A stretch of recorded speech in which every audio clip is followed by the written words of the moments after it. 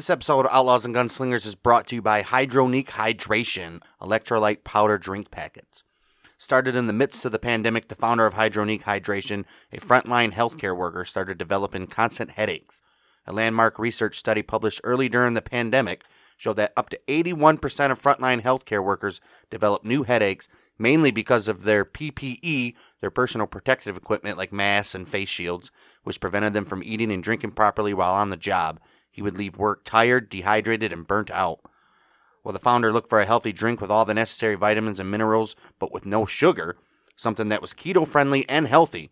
But most powdered drinks on the market have a ton of sugar and caffeine. That's why he created Hydronique Hydration. Sugar-free, keto-friendly, plant-based, antioxidant-rich, electrolyte powder packets for daily use containing all the essential vitamins and minerals with a refreshing taste. Their product contains elderberry, which has immune-boosting properties for support during cold and flu season. Hydronique Hydration electrolyte powder packets can also fit in your bag or suitcase when traveling, which makes it perfect for on the go. You guys remember traveling, right? So if you're having trouble with eating and drinking healthy during your busy day in 2022, but want a sugar-free, keto-friendly vitamin drink, give Hydronique Hydration a try. There are 30 electrolyte powder packets in a pouch, perfect for a 1-month supply. You can visit the website www.hydroniquehydration.com. That's www.hydronique hydration.com. Just think of the word hydration and unique mashed together. That's www.hydronique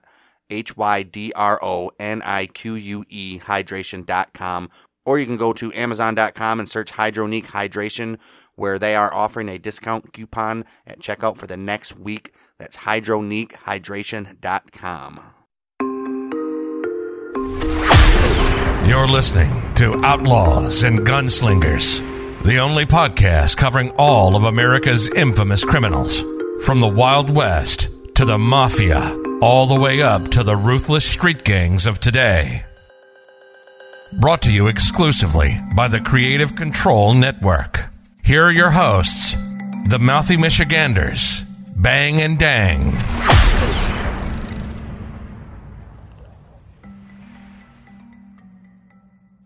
Welcome back to Outlaws and Gunslingers with your host, Bang here, Dang over there.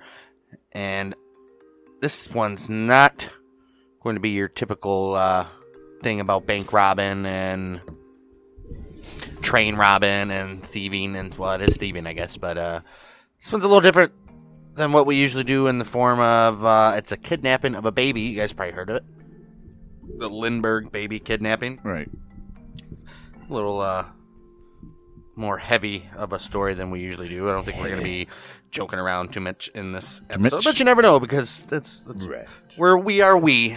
We are we. Maybe So- we should have saved this one for the serial killer. I guess it's not serial He's not killer. a serial killer, but yes, all about the Lindbergh baby kidnapping. What's up with these Germans? The Germans, man. Man. Known as the crime of the century back in the day when it happened, and now still one of the most high-profile crimes ever in the history of the United States, I would assume. Twas. Everybody knows Charles Lindbergh, the famous aviator. Wasn't he was he a general?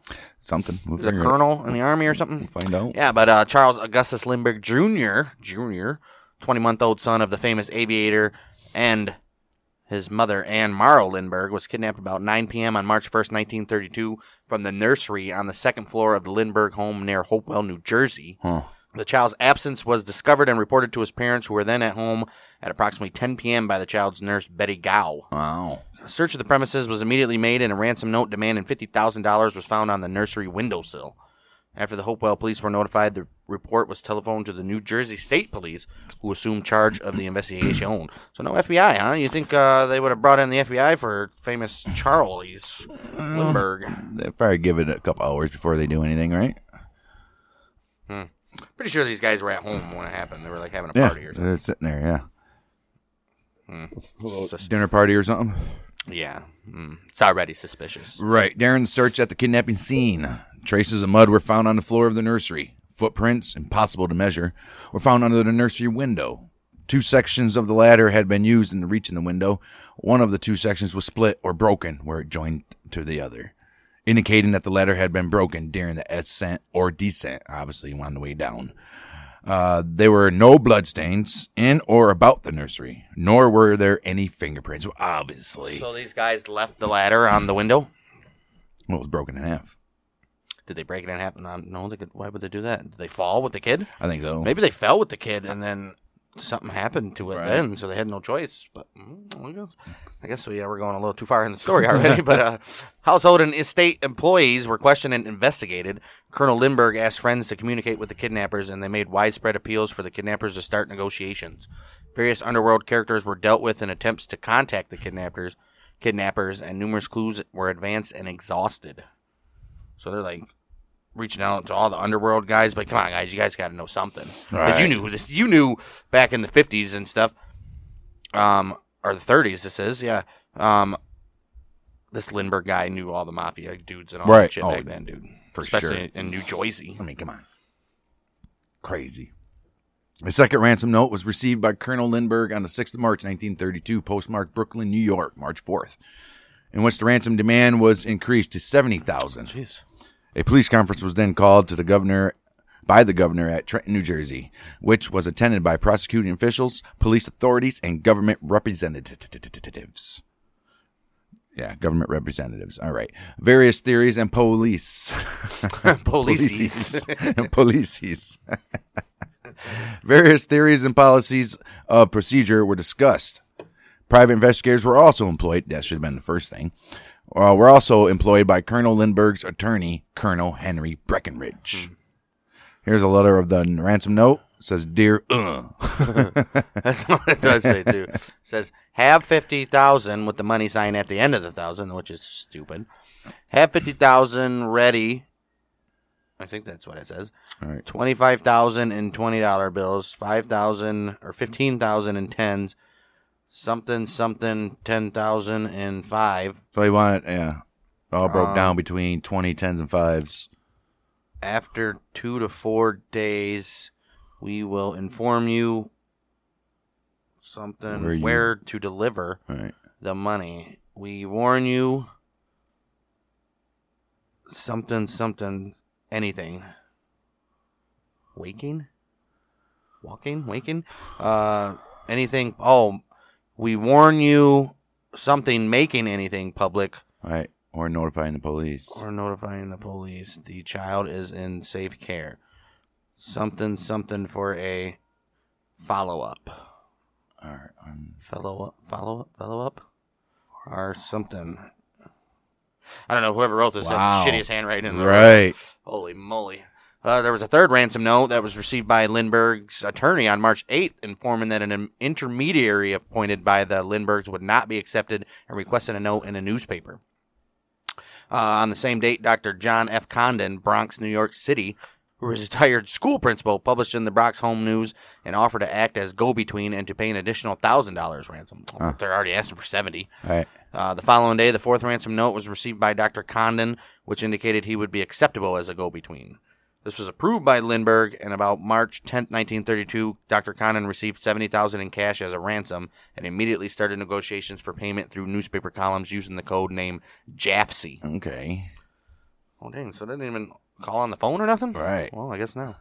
Around 8:30 p.m., 12th of March, after receiving an anonymous phone call, Dr. Condon received fifth ransom note delivered by Joseph Perrone, a taxi cab driver who received it from an unidentified stranger. That sounds like a mafia guy. Right. The message. Perrone. Right. The message stated that another note would be found beneath a stone at a vacant stand, 100 feet from an outlying subway station. They have $5 footlongs over there. This note, the sixth, was found by Condon as indicated. Following instructions therein, the doctor met an unidentified man who called himself John. Just call me John. At Woodlawn Cemetery, near 233rd Street and Jerome Avenue. So he's going to meet a guy named John at Woodlawn Cemetery, right? Okay, they discussed payment of the ransom money. The stranger agreed to furnish a token of the child's identity. Condon was accompanied by a bodyguard while talking to John. During the next few days, Dr. Condon repeated his advertisements, urging further contact and stating his willingness to pay the ransom. Okay. Why is I don't get it. Dr. Condon paying the ransom? Well, because he's the go-between guy. Right. They're willing to pay. I don't understand why they're Right. taking it. all crazy like this? Right. Well, a baby sleeping suit as a token of identity and a 7th ransom note were received by Dr. Condon on March 16th. The suit was delivered to Lindbergh and later identified. He's like, no, that is my baby, boys. Right. Condon continued his advertisements. The 8th ransom note was received by Condon on March 21st, insisted on complete compliance and advising that the kidnapping had been planned for a year. Wow. They're already in compliance. I don't understand. Right. What is going on here? He's already put out advertisements saying, we're in compliance. We got the ransom money. Right. What the hell's going on? Really? Dang. 29th March, Betty Gow, the Lindbergh nurse, found the infant's thumb guard. Thumb guard? So they probably won't suck their thumb or something? Oh, worn at the time of the kidnapping near the entrance to the estate. The following day, the 9th ransom note was received by Wait, Condon. so how'd she find this over 2 weeks later and the cops didn't find it? Right. There's no way. I'm trying to remember this. I don't remember the details. The following day, the 9th ransom note was received by Condon, threatening to increase the demand to $100,000. Why? And refusing a code for use in newspaper columns. This thing making the money keeps on going up and up and up, and these guys were like, Guys dude. are already like, hey, we already said we'd pay the 70. Wow. Well, there was a 10th ransom note, which was received by Dr. Condon on the 1st of April, 1932, instructed him to have the money ready the following night, to which Condon replied by an ad in the press. The 11th ransom note was delivered to Condon on the 2nd of April, 1932, by an unidentified taxi driver who said he received it from an unknown man. Dr. Condon found how you think somebody would get these guys' names? You're not going to identify this taxi driver? Unidentified taxi driver, right. Dr. Condon found the 12th ransom note under a stone in front of a greenhouse at 3225 East Tremont Avenue in Bronx, New York, as instructed in the 11th note. So we got 12. All we're doing is like... We get notes back and forth saying, you better pay. Yeah, we will pay. Since you're not paying, 75. But wait, we just said we'd pay. No. We will pay the 75, yeah. We just like writing notes and hiding them in the rocks. That's all that's happening here. Shortly thereafter that, on the same evening, by following the instructions contained in the 12th note, Condon again met with whom he believed to be John to reduce the demand to $50,000. Oh, jeez. This amount was handed to the stranger in exchange for a receipt. And the 13th note containing instructions to the effect that the kidnapped child could be found on a boat named Nellie near Martha's Vineyard in Massachusetts. Wait, so he gave him the $50,000 right now? I think so. This amount was handed to the stranger in exchange for a receipt. But okay, I got tax write-off. Right. Kidnapping. Right. The stranger then walked north into the park woods. The following day, an unsuccessful search for the baby was made near Martha's Vineyard. An unsuccessful search. Unsuccessful. The search was later repeated. Dr. Condon was positive that he would recognize John if he ever saw him again. I would hope so. Right. 12th of May, 1932. The body of the kidnapped baby was accidentally found, partly buried and badly decomposed, about 4.5 miles southeast of the Lindbergh home, 45 feet from the highway, near Mount Rose, New Jersey, in Mercer County. And so they're having all these letters delivered in the Bronx, New York, when really the baby was already dead in New Jersey. I think we're onto something here. I don't remember if they did an autopsy and all that. Yeah, I don't know, but I guess we'll find out. With the ladder being broke, it sounds like something happened to the baby there instantly. And then they were like, "Oh shit, we got to keep this going. Hopefully, we can still get the money." I think so, because just how many? 4 miles. Yeah, 4.5 miles. So they got 4 miles away, and they're like, "Oh man, badly decomposed." And it was only been 2 months. So how long does it take for a body to decompose? Oh, so here we go. Caused death, bloated head. Yeah, he fell. That's what I'm saying. Yeah, they fell from that ladder. The discovery was made by William Allen, an assistant on a truck driven by Orville Wilson. The head was crushed. There was a hole in the skull, and some of the body members were missing. Jeez, so they wait. Okay. Oh, jeez. Maybe 8. Coyote or something. The body was positively identified and cremated as at Trenton, New Jersey on the 13th of May, 1932. The coroner's examination showed that the child had been dead for about 2 months and that death was caused by a blow to the head. Yeah. So the child was dead as soon. Because it was in March. Right. April, May. It's only been 2 months. Right. Yeah. Instant. Mm-hmm. I think something happened with that ladder. Yep.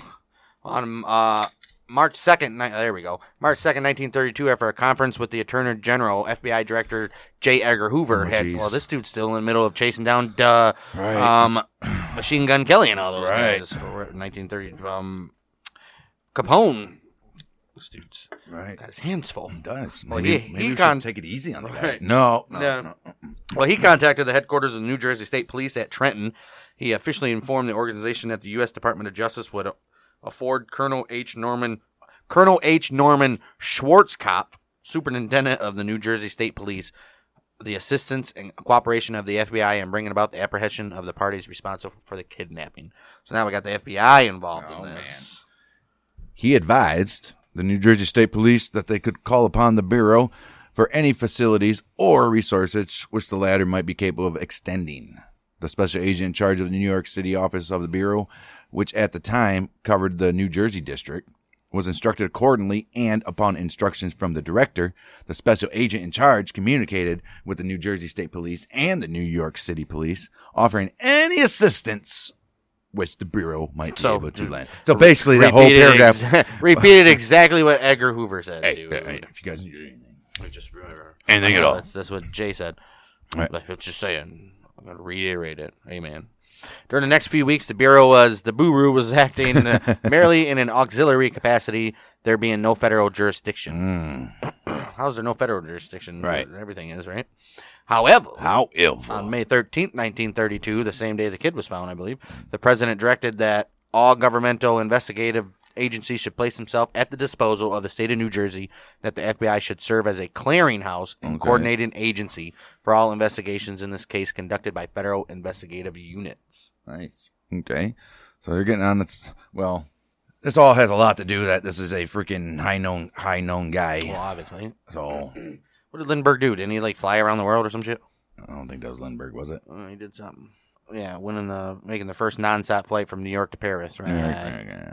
That's what you're famous for. 23rd of May, 1932. The FBI in New York City informed banks in Greater New York that the Bureau was the coordinating agency for all governmental activity in this case. So you guys need something, you come to us. You guys find something, you know something, you Call hear something. us. Yeah. A close watch for ransom money was requested. You watch out for that ransom money. Why would they give the money before having the kid? Like, That's how they did it back then, man. yes. And how they know if it's, obviously the marked bills. Obviously. It says ransom on them. Lindbergh ransom. Lindbergh baby ransom money. You think they're going to know? Nah. They don't read it. New Jersey. No, they just put, they write, this is not Right. before it. This is not Lindbergh baby. This is clean money. See, it says right here. Good. All right, we're Let's good. go spend it. Oh, man. The New Jersey State Police announced on the 26th of May, 1932, the offer of reward not to exceed up to $25,000 for information resulting in apprehension and conviction of the kidnapper or kidnappers. That's pretty shitty. Right. I'm only going to give you $25,000 for this information, but Right. they have to be convicted as well. They have to be convicted, Right. yes. In compliance with the request made by Colonel Schwarzkopf, copies of this notice of reward were forwarded by the FBI to all law enforcement officials and agencies throughout the whole United States. Dang. And they even said, how about this East Coast? No. I want in L.A. tomorrow. Okay. Right. L.A., Dallas. There's something interesting. On the 10th of June in 1932, Violet Sharp, who was a waitress in the home of Miss Lindbergh's mother, a waitress in the home, jeez. Right. Miss Dwight Morrow, who's Lindbergh's mom, she had been under not her mom, the Violet Sharp chick is under investigation by the authorities. Right. She committed suicide by swallowing poison when she was about to be re-questioned. However, her movements on the night of March 1st, 1932 had been carefully checked, and it was soon definitely ascertained that she had no connection with the abduction. Just because she wasn't there doesn't mean that she didn't give somebody information on how to get there. Why did she... Wait a minute here. She knew something, obviously. She just doesn't kill herself for no reason. Yeah, she knew something. She didn't want to be waterboarded. She was like, I know I'll crack. Yeah, just because she wasn't at the residence or she had an alibi of where she was doesn't mean she didn't tell somebody, they're having a party this night. All you got to do is put a ladder up on the window. The baby's always there by itself. And she was weak, and for the past week or so, she was getting a hold of the actual kidnapper. She'd be like, I don't know. It's all right, Ma. It's all right. Don't worry. I don't know if I can handle it. Ma? Well, whatever. You're assuming that that's the mama? Right. You never know. Mm-hmm. September 1933, President FDR stated in a meeting with Director Hoover that all work on the case can be centralized in the Department of Justice.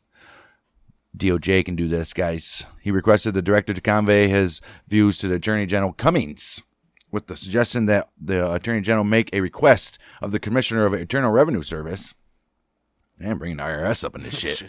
Actually, yeah, you want to find somebody, IRS should do everything. Right. Yeah, so you want the Attorney General to make a request to the IRS, either through the President or directly, for a detailed report of all work performed by IRS intelligence units. For what? Right. October 19th, 1933, it was officially announced that the FBI would have exclusive jurisdiction insofar as the federal government was concerned in the case handling of any investigative features of this case. Okay, so they're like, look, man, might as well just take it over. Yeah. The President's proclamation requiring the return to the Treasury of all gold and gold certificates was a valuable aid in the case, inasmuch as $40,000 of the ransom money had been paid in gold certificates, and at the time of the proclamation, a large portion of this money was known to be outstanding. Therefore, this phase of the investigation was emphasized. Did he do it for the robbery, or did he do it as wartime, right? I don't know. Oh, no, this is only 32. Right. So why is he doing that? And why would you take ransom with money? Gold certificates were just as good as money. Right, basically, because the gold's probably at the bank already. But still, why did he recall gold certificates and stuff? Because I think they paid in.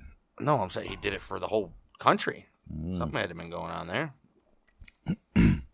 Yeah. Executive Order 6 required all persons to deliver on or before May 1st, 1933, all but a small amount of gold coin, gold bullion, and gold certificates owned by them to the Federal Reserve in exchange for $20 per troy ounce, equivalent to $413. Dang, so they're getting paid. They just want all the gold and anything that had to do with gold. That's why they're getting ready for the Federal Reserve. Man, they're doing this early. There's a limitation. They just wanted to limit the amount of gold people can own. No, they wanted it. No, yeah. That's what happened. Yeah.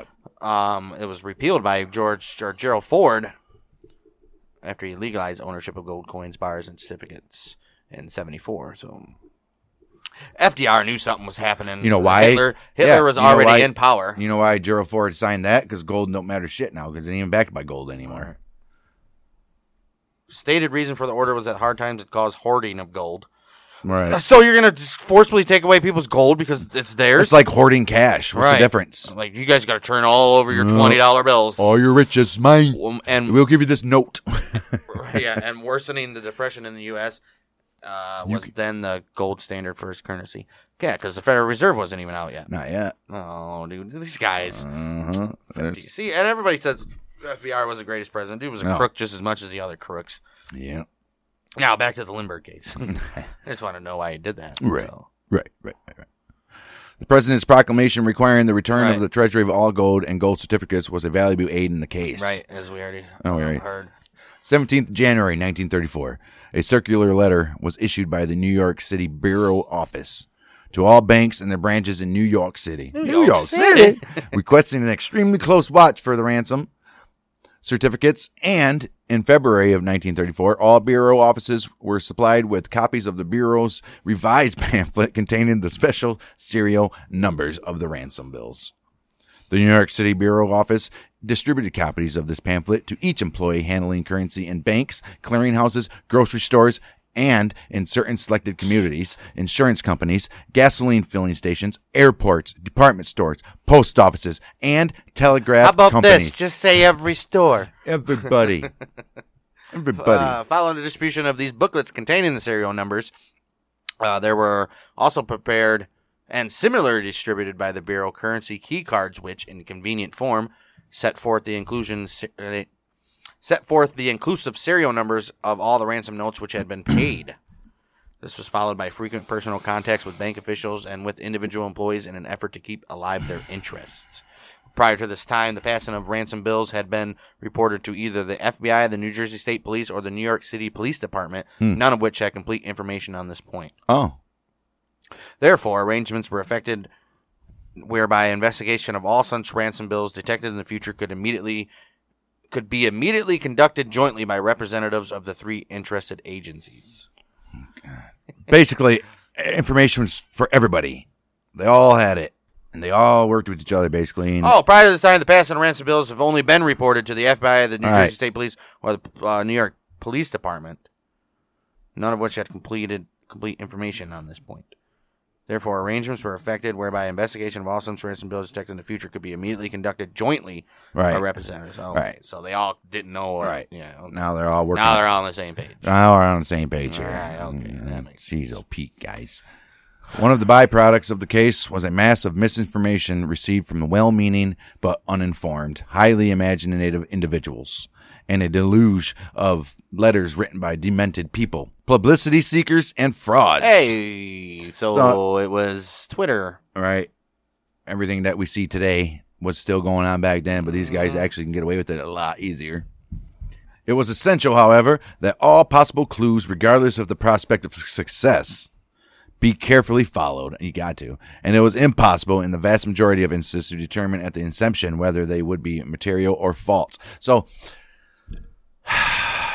they're doing a lot of, I think, more intense investigation on this than we've they're seen investigating like the bank robberies. They're and stuff investigating. like they're following up on leads that they know are 100% not. but still doing it. But anyways. still doing it. Right. Wow. Well, Lindbergh and Pohl, I guess. On the 4th of March, 1932, a con man named Gaston B. Means was approached by Miss Evelyn Walsh McLean of Washington, D.C., who felt that she might be of material assistance to Lindbergh in procuring the return of his child. Isn't that just like 3 days after the kidnapping? Not too far, right? 1932, it was March 1st, wasn't it? I think so. Right? March 1st, March right. 1st. So now we're going back to March 4th, and she says, I think I can help you. Miss McLean had become acquainted with Means as a result of some investigative work which Means had performed for her husband some years before.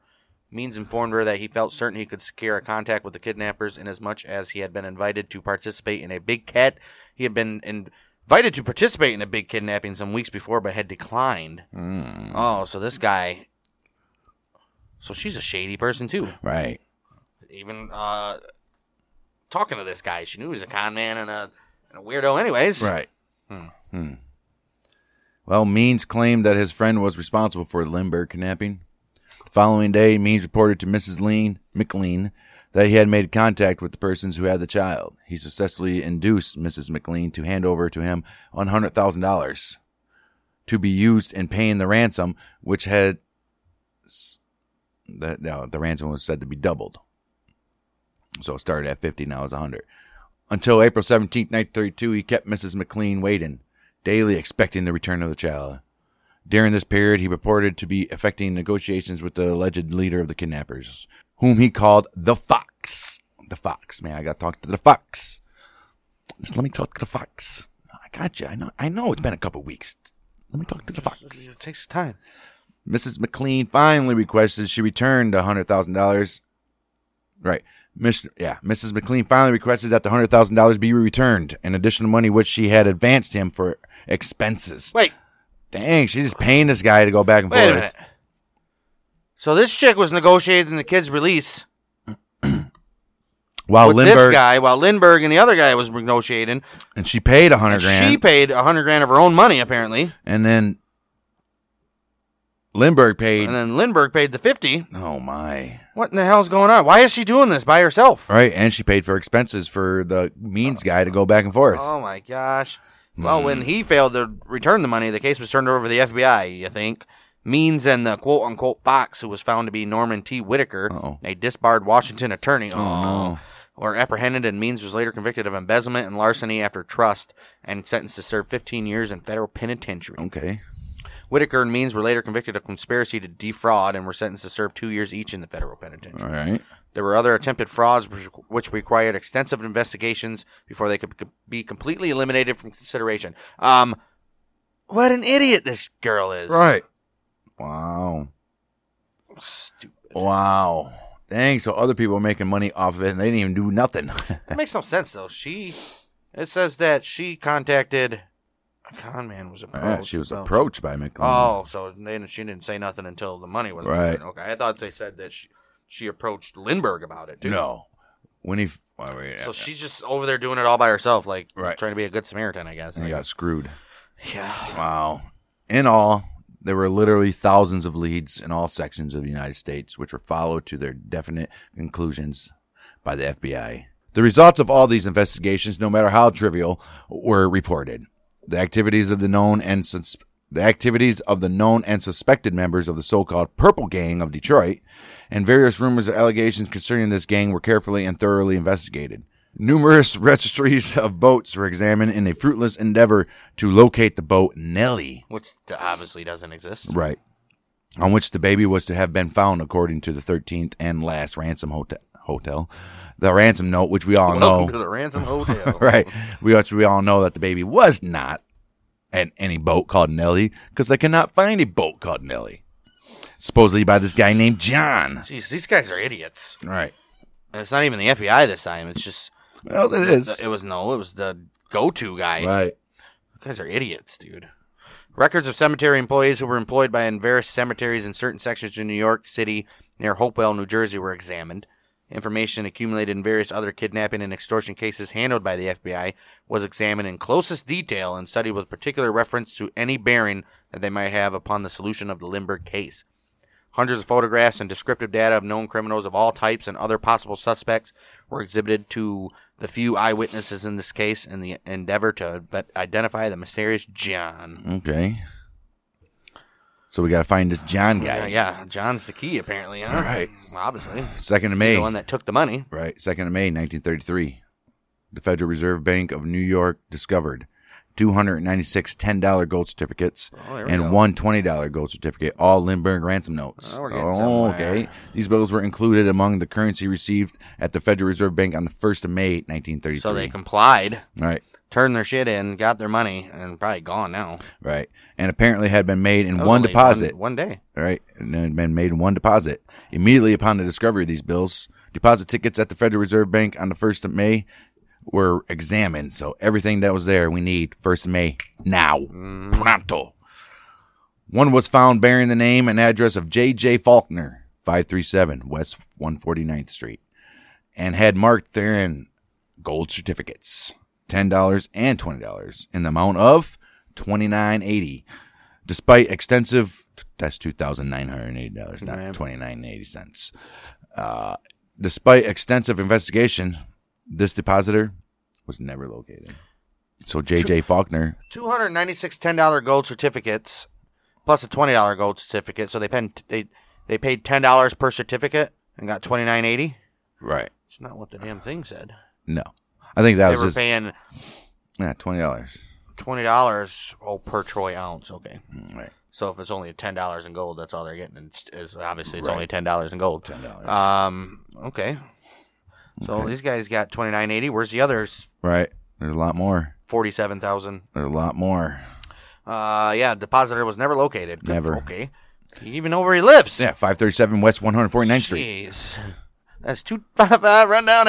Examination of the ransom notes by handwriting experts resulted in a virtually unanimous opinion that all the notes were written by the same person and that the writer was of German nationality. Obviously. But had spent some time in America. Okay. Dr. Condon described John as Scandinavian. Oh, no, and believed damn he could Vikings. identify the man. Dr. Condon spent considerable time in viewing the numerous photographs of possible suspects. In this connection, the FBI retained the services of an artist to prepare a portrait of John, also known as a sketch. Right. From descriptions that Dr. Condon provided. Okay. And from Joseph Perone, the taxi driver who had delivered one of the ransom letters. Yeah, but what about the unknown taxi driver? I mean, come on. Right. How do we not locate that guy? Right. In further endeavor to identify the individual who received the ransom payment, representatives of the New York City Bureau office engaged Dr. Condon to prepare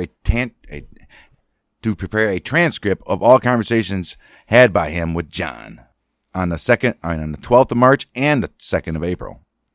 The dates on which Dr. Condon personally contacted the kidnapper in order to negotiate the return of the child and the payment of the ransom. These conversations were, during March 1934, transcribed in detail on a phonograph record. How does it detail? This is 2 years later. Right, by Dr. Condon, who imitated the pronunciations and dialect of John. In this manner, nationality, education, mentality, and the character of the kidnapper were more clearly defined and permanently preserved for the future. Permanently preserved. Right. Another interesting attempt to identify the kidnapper centered around the ladder used in the crime. Hey, now we're getting somewhere. Police quickly realized that it was crudely built. They brought their own ladder. Oh, no. But built nonetheless by someone familiar with wood who was mechanically inclined. Was he? Really, right? Like broken half. Really doesn't take much to build a ladder. Build a ladder. I mean, the ladder had been thoroughly examined for fingerprints and had been exhibited to builders, carpenters, and neighbors of the Lindberghs in vain. okay. So slivers of the ladder even had been analyzed, and the types of wood used in the ladder had been identified. Okay. I mean, easily done. Pine? Hope not. That's a soft wood. You don't want to make a ladder out of pine. No, you got to get something hard. Like oak or something. Yeah. Perhaps a complete examination of the ladder by itself by a wood expert would yield additional clues, and in early Clearly. 1932, such an expert was called Arthur Kohler of the Forest Service, United States Department of Agriculture. Nice. To the rescue. Kohler disassembled the ladder and painstakingly identified the types of wood used and examined tool marks. Painstakingly, if you're a wood guy, you should know already what type of wood. Right. He also looked at the pattern made by nail holes, for it appeared likely that some wood had been used before in an indoor construction. Okay. Kohler made field trips to the Lindbergh estate and to factories. Right. On field trip, guys. Pack your lunch. And to factories to trace some of the wood. He summarized his findings in a report and later played a critical role in the trial of the kidnapper. Well, for a period of 7 months prior to August 24th, 1934, no gold certificates were discovered except for those received that we already mentioned. Right. Starting on August 20th, 1934, and extending into September, a total of 16 gold certificates were discovered, most of them in the vicinity of Yorkville and Harlem. Uh-oh. Those guys, they got a vicinity where this guy's at. Vicinity. The long-awaited opportunity had finally arrived. As each bill was recovered, a colored pin marking the location of the recovered bill was inserted in a large map of the metropolitan area, thus indicating the movements of the individual or individuals who might be passing the ransom money. Right. Okay, so now they're getting somewhere. When the first few made their appearances, it was decided to concentrate on gold certificates, as experience had proven the futility of tracing the ordinary currency included in the ransom money. They're like, that's going to be hard. Right. In keeping with the cooperative policy previously established with New Jersey State Police and the New York City Police Department, teams composed of a representative of each of these police agencies and a special agent of the Bureau were organized to personally contact all banks in the greater New York and Westchester County. So that's a big area. Yeah. As a result, the various neighborhood banks, friendly neighborhood banks, discovered the bills close to the point at which they were passed, and it then became possible for the investigators to trace the bills to the person who had originally passed them. For the first time in the history of the case, the investigators succeeded in finding that the description of the individual passing these bills fit none other than the exact description of John as described by Dr. Condon. So we're getting a description of John? Getting a description of John. Oh, jeez. It was determined through the investigation that the bills were being passed principally at the corner produce stores all around the area. So he's going to the produce stores, huh? Mm-hmm. I mean, they did do grocery stores in select locations, but right. Yeah. Maybe not produce. They're like, produce. Who's going to use gold certificates at produce stores? Right. Who's going to buy an apple with a gold certificate? All right. You take gold certificates? Hell yeah. Hell yeah, we do. About 1:20 p.m., September 18th, 1934, the assistant manager of the Corn Exchange Bank and Trust Company at 125th Street and Park Avenue, New York City, telephoned the New York City Bureau office to advise that a $10 gold certificate had been discovered a few minutes previously by one of the tellers in that bank. Like, hey, we got one of I got a golden ticket. I gotta call the FBI. I gotta tell them that we found a golden certificate. I got a ransom note. I gotta tell him that it could be done. We can find this bastard that killed Lindbergh's son. because that's what should be done. Because we found a $10 golden ticket. It was soon ascertained that this bill had been received at the bank from a gasoline station located at the 127th Street and Lexington Avenue, New York City station. So not too far away from Park Avenue right there. A couple streets over, man. Now we're getting somewhere. It took a while. You got to wait for these golden tickets to... Now we're cooking with peanut oil. Right. You got to wait for these golden tickets to surface. You knew they were going to have to show up eventually. This is 2 years later now. So. Right. You think, right, man. You should have just went all over the place and then went to the other side of the country at least. Right. Idiots. I mean, $50,000 in 1932, you're pretty rich. You could have done a little 2-week travel. Casinos, were there casinos back then? Yeah. Of course there were. Vegas. Of course there were. September 15th, 1934, an alert attendant had received a bill in payment for 5 gallons of gasoline from a man whose description fitted closely that of the individual who had passed other bills in recent weeks. The filling station attendant, being suspicious of the $10 gold certificate, recorded on the bill the license number of the automobile driven by the purchaser. Good for you, gasoline station attendant. This license number was issued to Bruno Richard Hauptmann at 1279 East 222nd Street, Bronx, New York. This guy was up on the old case, huh? There's the Bronx connection where all the letters were getting placed and stuff. So, okay, so finally got somebody that's up on the business of what's going on here. Right, because first of all, you don't have any other money on you besides a gold certificate that you're purchasing gas with it. I guess you got to get rid of them somehow. But back then, how often was it somebody paid with a gold certificate? That's what I'm saying. Like, this guy, like, I've never seen this before. I'm like, wait a minute, I'm pretty sure I just read an article in the Times. Be careful of gold certificates. Right. And 3 years, or a year ago, these all should have been handed in. So why does this guy have one anyways? That's true. Yeah. So, after some investigating, he was found to be Bruno Richard Hauptmann. No.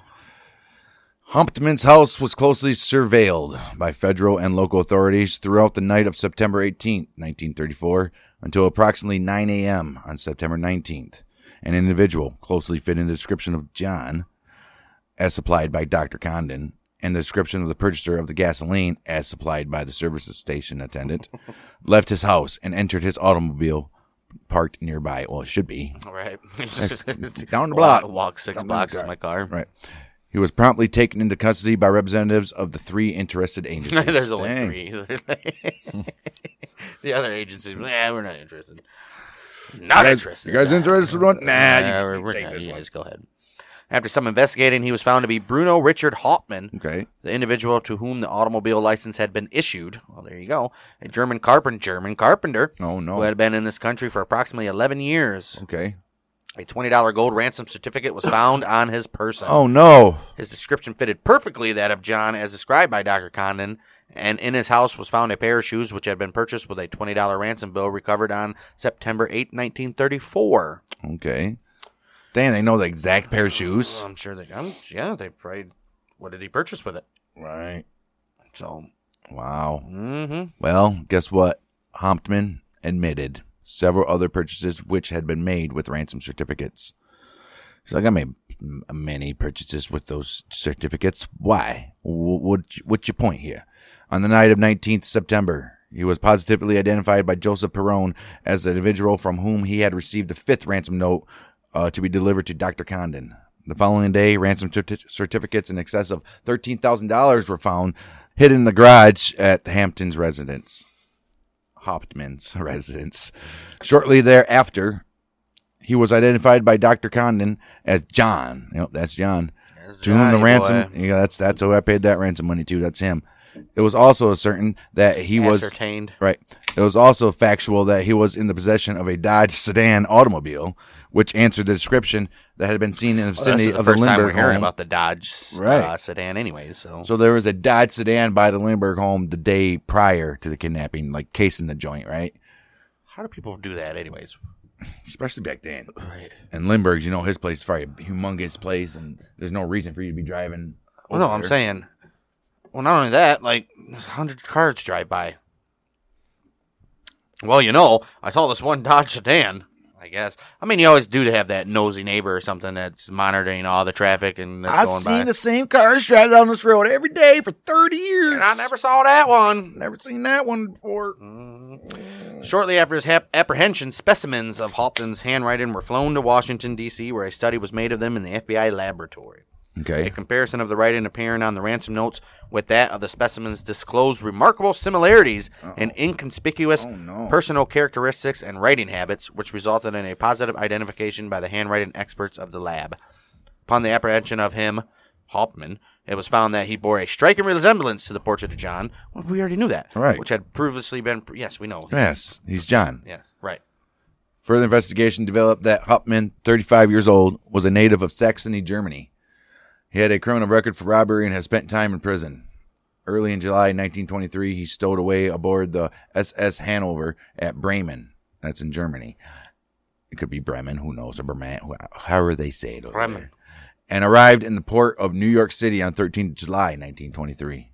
He was arrested, deported immediately. Oh. After another failed attempt in early August, Hauptmann successfully entered the United States in November of that very same year. Took him a while. He got in, though. Third time's the charm.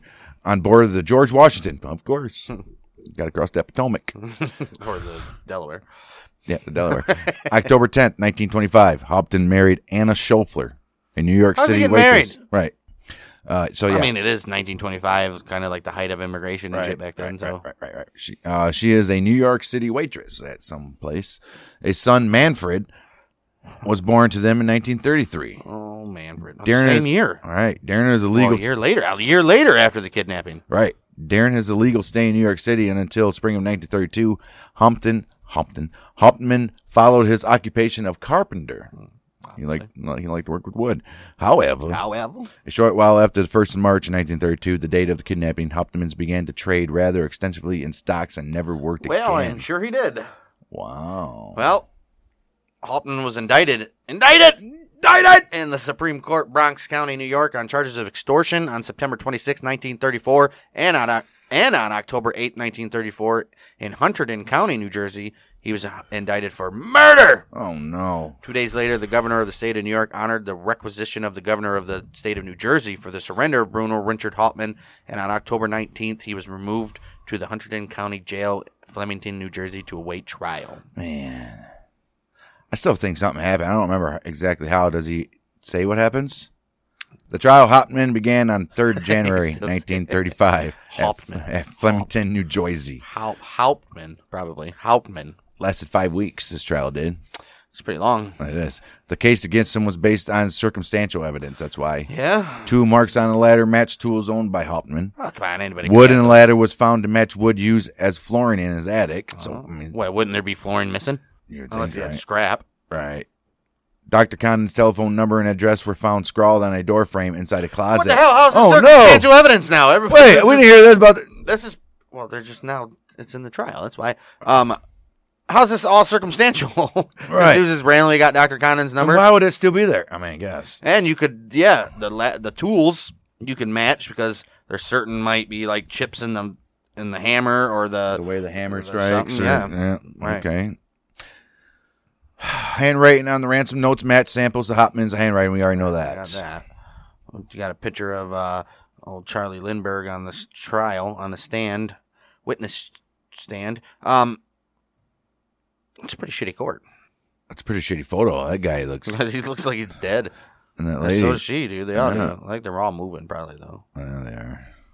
On February 13th, 1935, the jury returned a verdict, and you already know what it was going to be. Yeah. Hauptmann was guilty of murder in the first degree. Murder of the first degree. The sentence? It should be not premeditated, I guess. Well, he said it was been, they didn't plan to murder, just kidnap. The sentence, death. I want to know what he testified. Right. We gotta know what he said, how it happened, what happened. Right. Why. Well, he probably didn't. He didn't. Didn't do nothing. He didn't plead guilty. Right. So. The defense appealed, obviously. The Supreme Court of the state of New Jersey on October 9th, 1935, upheld the verdict of the lower court. Hauptmann's appeal to the Supreme Court of the United States was denied on December 9th of the same year, and he was to be electrocuted January 17th, 1936. That was quick.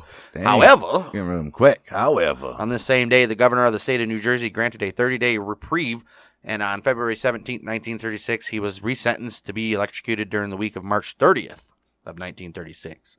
On March 30th, 1936, the pardon court of the state of New Jersey denied Hauptmann's petition for clemency, and on April 3rd, 1936, at 8:47 p.m., Bruno Richard Hauptmann was electrocuted. Ooh, electrocuted, man. Gone. Every time I think of that, I think of that Green Mile scene where he didn't put the water, the sponge on his head. It just fries him. Man. Fries him. In the latter part of the 20th century, The case against Hauptmann came under serious scrutiny. As they always do. For instance, one item of evidence at his trial was a scrawled phone number on a board in his closet, Right. which was the number of the man who delivered the ransom, Condon, which we said that.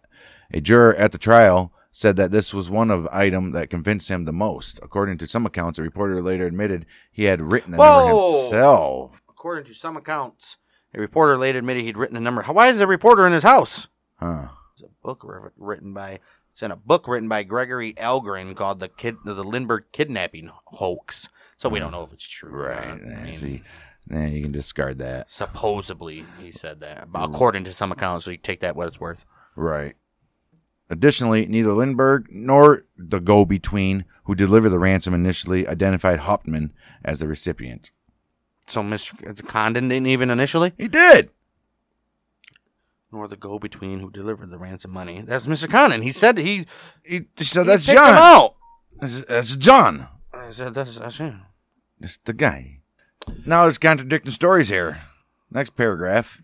It says Condon, after seeing Hauptmann in a lineup at the New York City Police Department in Greenwich Street, at the Greenwich Street station, told FBI Special Agent Turo that Hauptmann was not John. Not John. The man whom Condon claimed he had passed the ransom money to. He further stated that Hauptmann looked different. For instance, that he had different eyes, was heavier, had different hair, and that John was actually dead because he had murdered. He was been murdered by his Confederates. What? Where? Wow. New evidence, huh? What the hell did you just say here? Right. All right, let's go through that again. The first part. The latter part of the 20th century, the case against Hauptmann came under scrutiny. Right.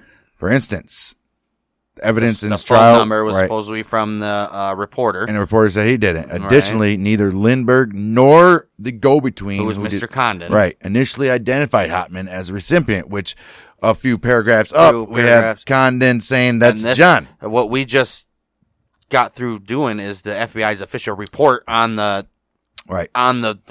case. Right, the official report. Right. Condon, after seeing Hauptmann in a lineup in the New York Police Department Greenwich Street station, told FBI Special Agent Turo that Hauptmann was not John. It's not. Who was the man that, whatever. He further stated that Hauptmann looked different.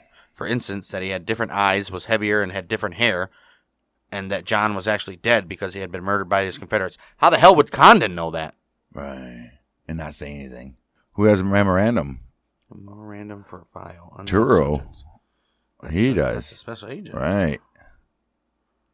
So that's what he's saying. That's what he's saying. That could be a lie, too. I don't know. That doesn't sound right. While waiting in a car nearby, Lindbergh heard the voice of John, so-called, whoever this John guy is, calling the Condon during the ransom drop-off, but never saw him. So now we're discovering that Lindbergh was actually in the car nearby. Although he testified for the Bronx grand jury that he heard only the words, "Hey, Doc," and that it would be very difficult to say he could recognize a man by his voice. You can't. I don't know. He identified Hauptmann as having the same voice during his trial in Flemington. So if somebody talked to him, I mean, come on. A lot of people have the same voice. The police beat Hauptmann. Dang. I don't know why I'm laughing. They throw that in there after this little paragraph. That is hilarious. After that, I guess the police beat up Hauptmann while in custody at the Greenwich Street station. It's the 30s when it's surprising. But do you think they were blowing the whistles? So they probably were beating them with their club.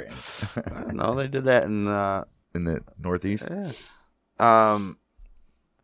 But still, Lindbergh says he heard the name John being called. Right.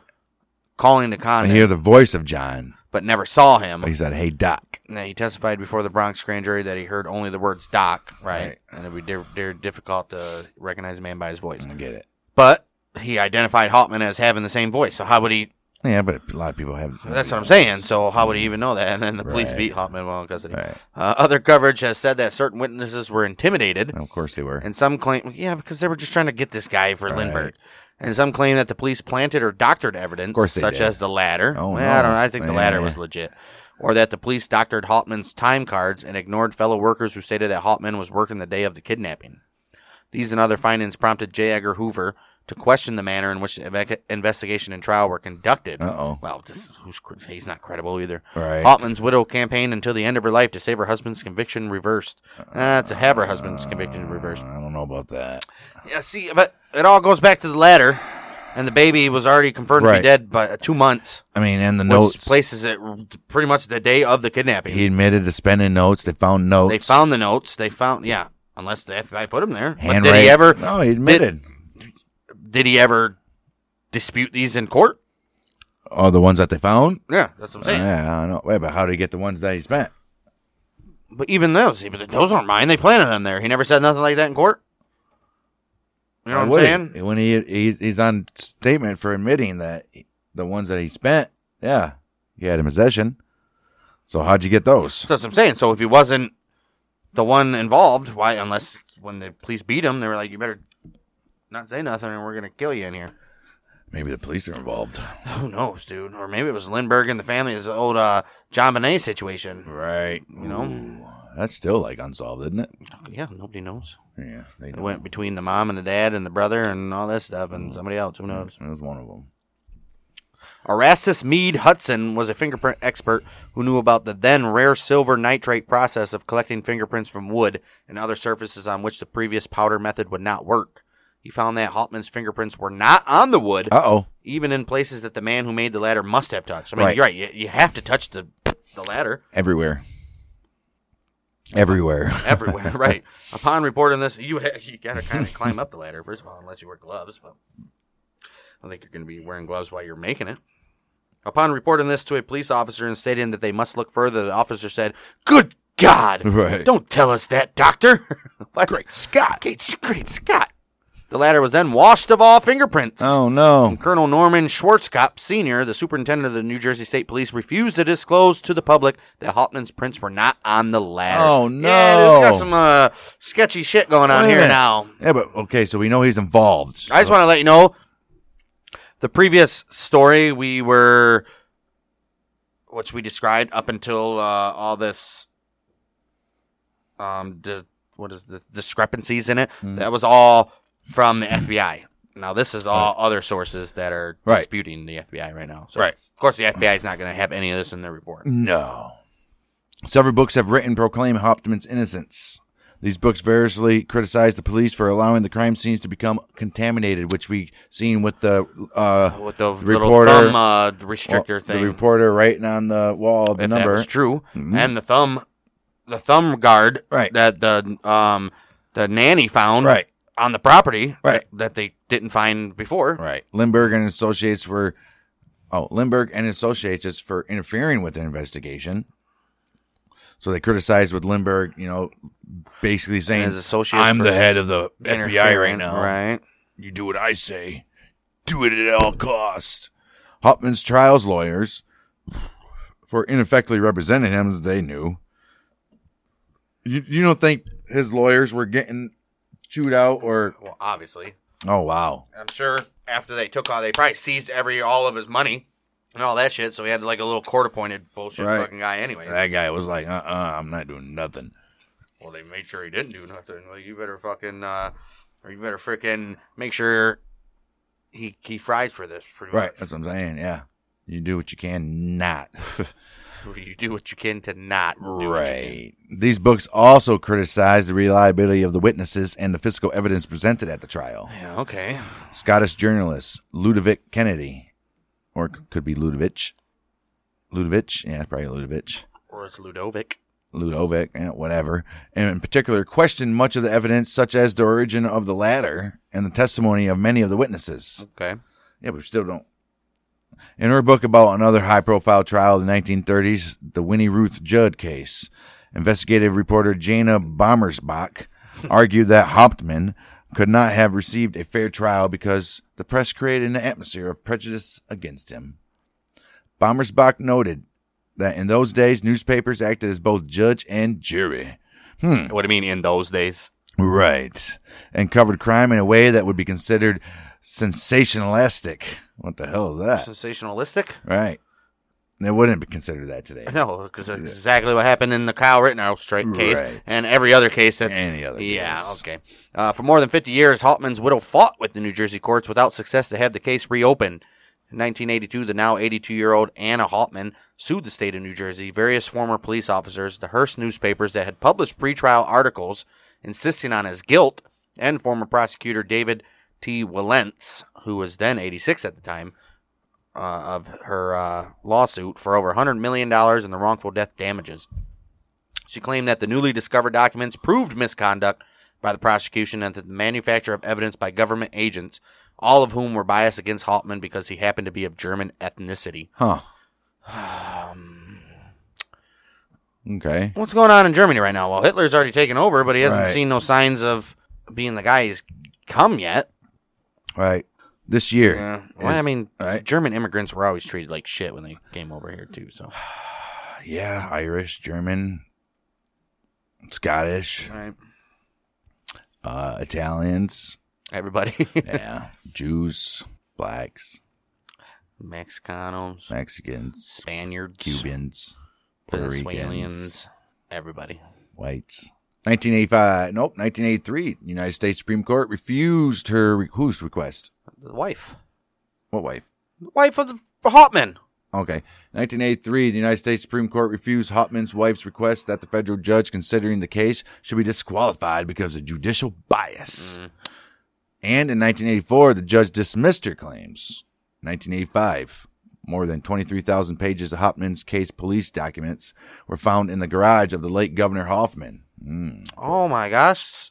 This dude just took all these documents and put them in his garage. These documents, along with 34,000 pages of FBI files, which, although discovered in 1981, had been disclosed to the public. Have not been.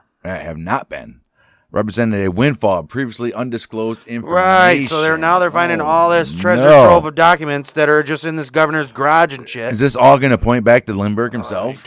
Who knows? Oh, no. As a direct result of this new evidence, Anna Hauptmann again amended her civil complaint on July 14, 1986 to clear her late husband's name by continuing to assert that he was framed from beginning to end, so-called patsy, by the police for looking for a suspect. Because at this time, probably too, because J. Edgar Hoover, they let that guy take over, and we already know that he's famous for covering up the FBI's incompetence and doing shit like that. So that's not too far-fetched now. She suggested that the rail of the ladder taken from the attic where they used to live in 1935 was planted by the police, and that the ransom money was left behind by Isidore Fish, who was possibly the real kidnapper. Was a business associate of Bruno. Business associate. Okay, so maybe he wouldn't. So Hauptmann might have known something, but maybe he wasn't.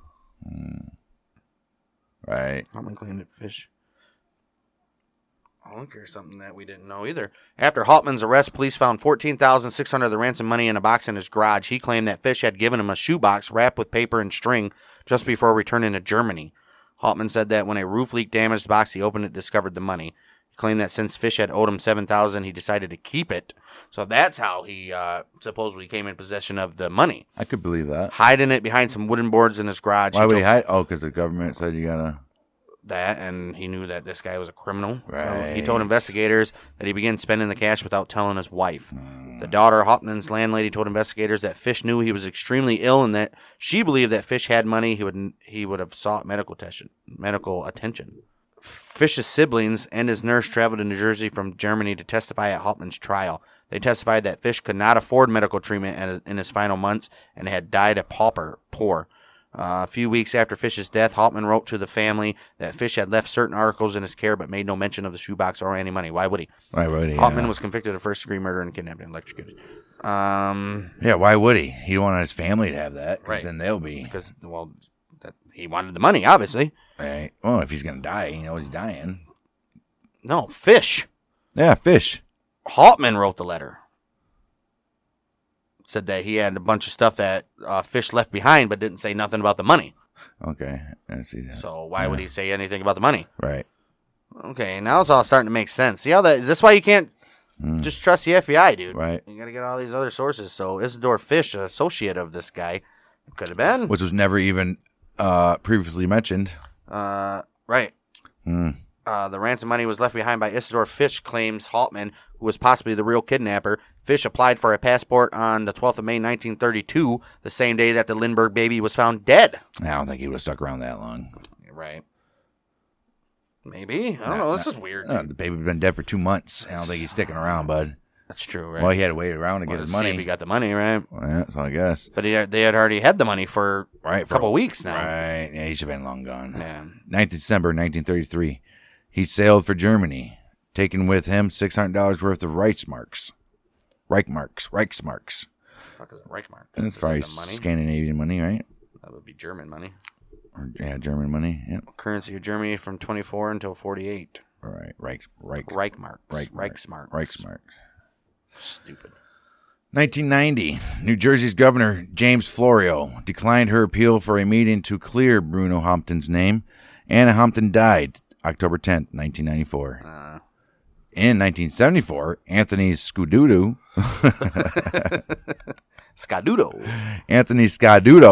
wrote Scapegoat, which took the position that Hauptmann was framed and that the police both withheld and fabricated evidence. This led to further investigation. 1985, Ludovic Kennedy, we already said that, he published The Airman and the Carpenter, in which he argued that Hauptmann did not kidnap and murder Charles Augustus Lindbergh Jr. The book was made in 1996 into a television movie.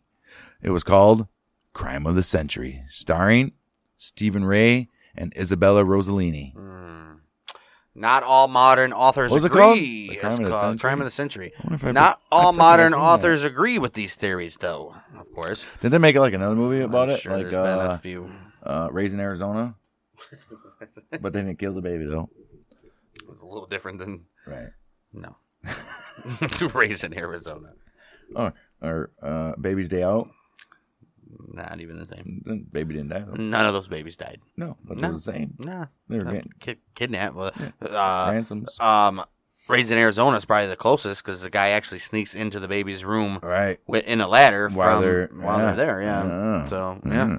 Not all modern authors agree with these theories, obviously. Jim Fisher, a former FBI agent and professor at Edinburgh University of Pennsylvania, trash college, right, has written, has written two books on the subject called The Lindbergh Case in 1987 and The Ghost of Hopewell in 1999 to address, at least in part, what he calls a revision moment. Okay. In these texts, he explains in detail the evidence against Haltman. He provides an interpretation discussing both the pros and cons of that evidence. He concluded, today, the Lindbergh phenomena is a giant hoax perpetrated by people who are taking advantage of an uninformed and cynical public. Okay. Notwithstanding all the books, TV programs, and legal suits, Haltman is as guilty today as he was in 1932 when he kidnapped and killed the son of Mr. and Mrs. Charles Lindbergh.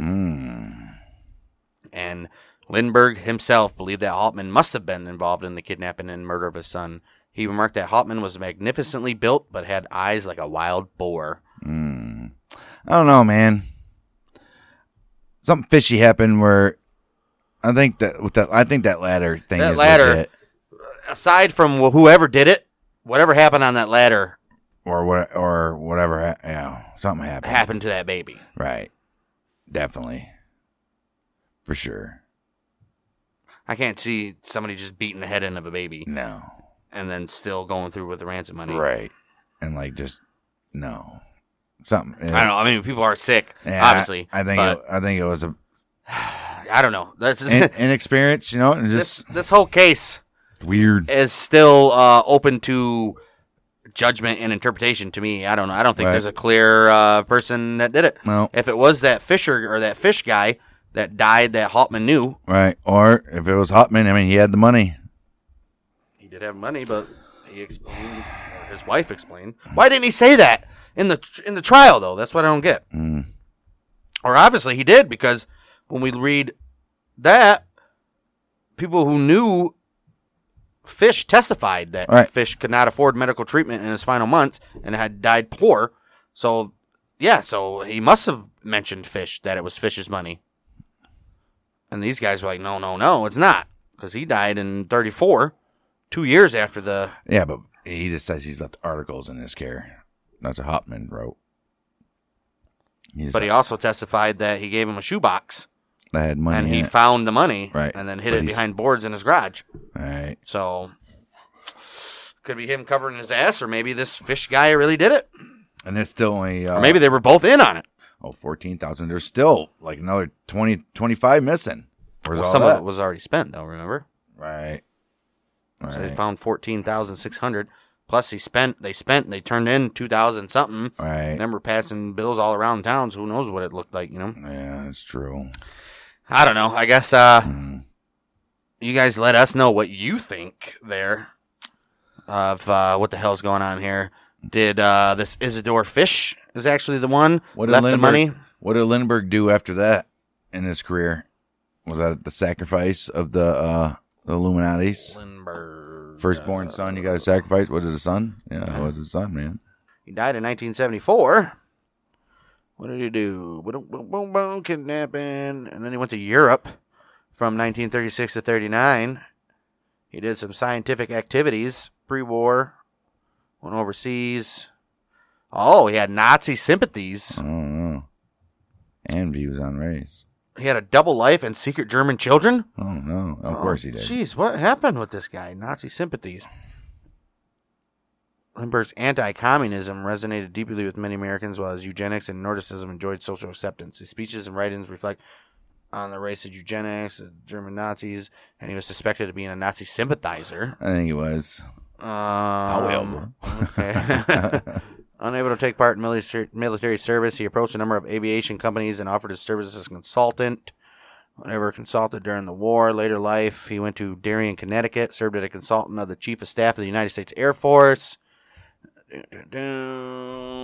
Okay, double life. All right. Beginning in 1957, he engaged in lengthy sexual relationships with 3 women while remaining married to Anne Morrow. Oh, no. He fathered 3 children with hatmaker Bridget Heschhamer, who died in 2001. They lived in the small Bavarian town of Gritschrid. Okay. Yeah, so this guy's a piece of shit.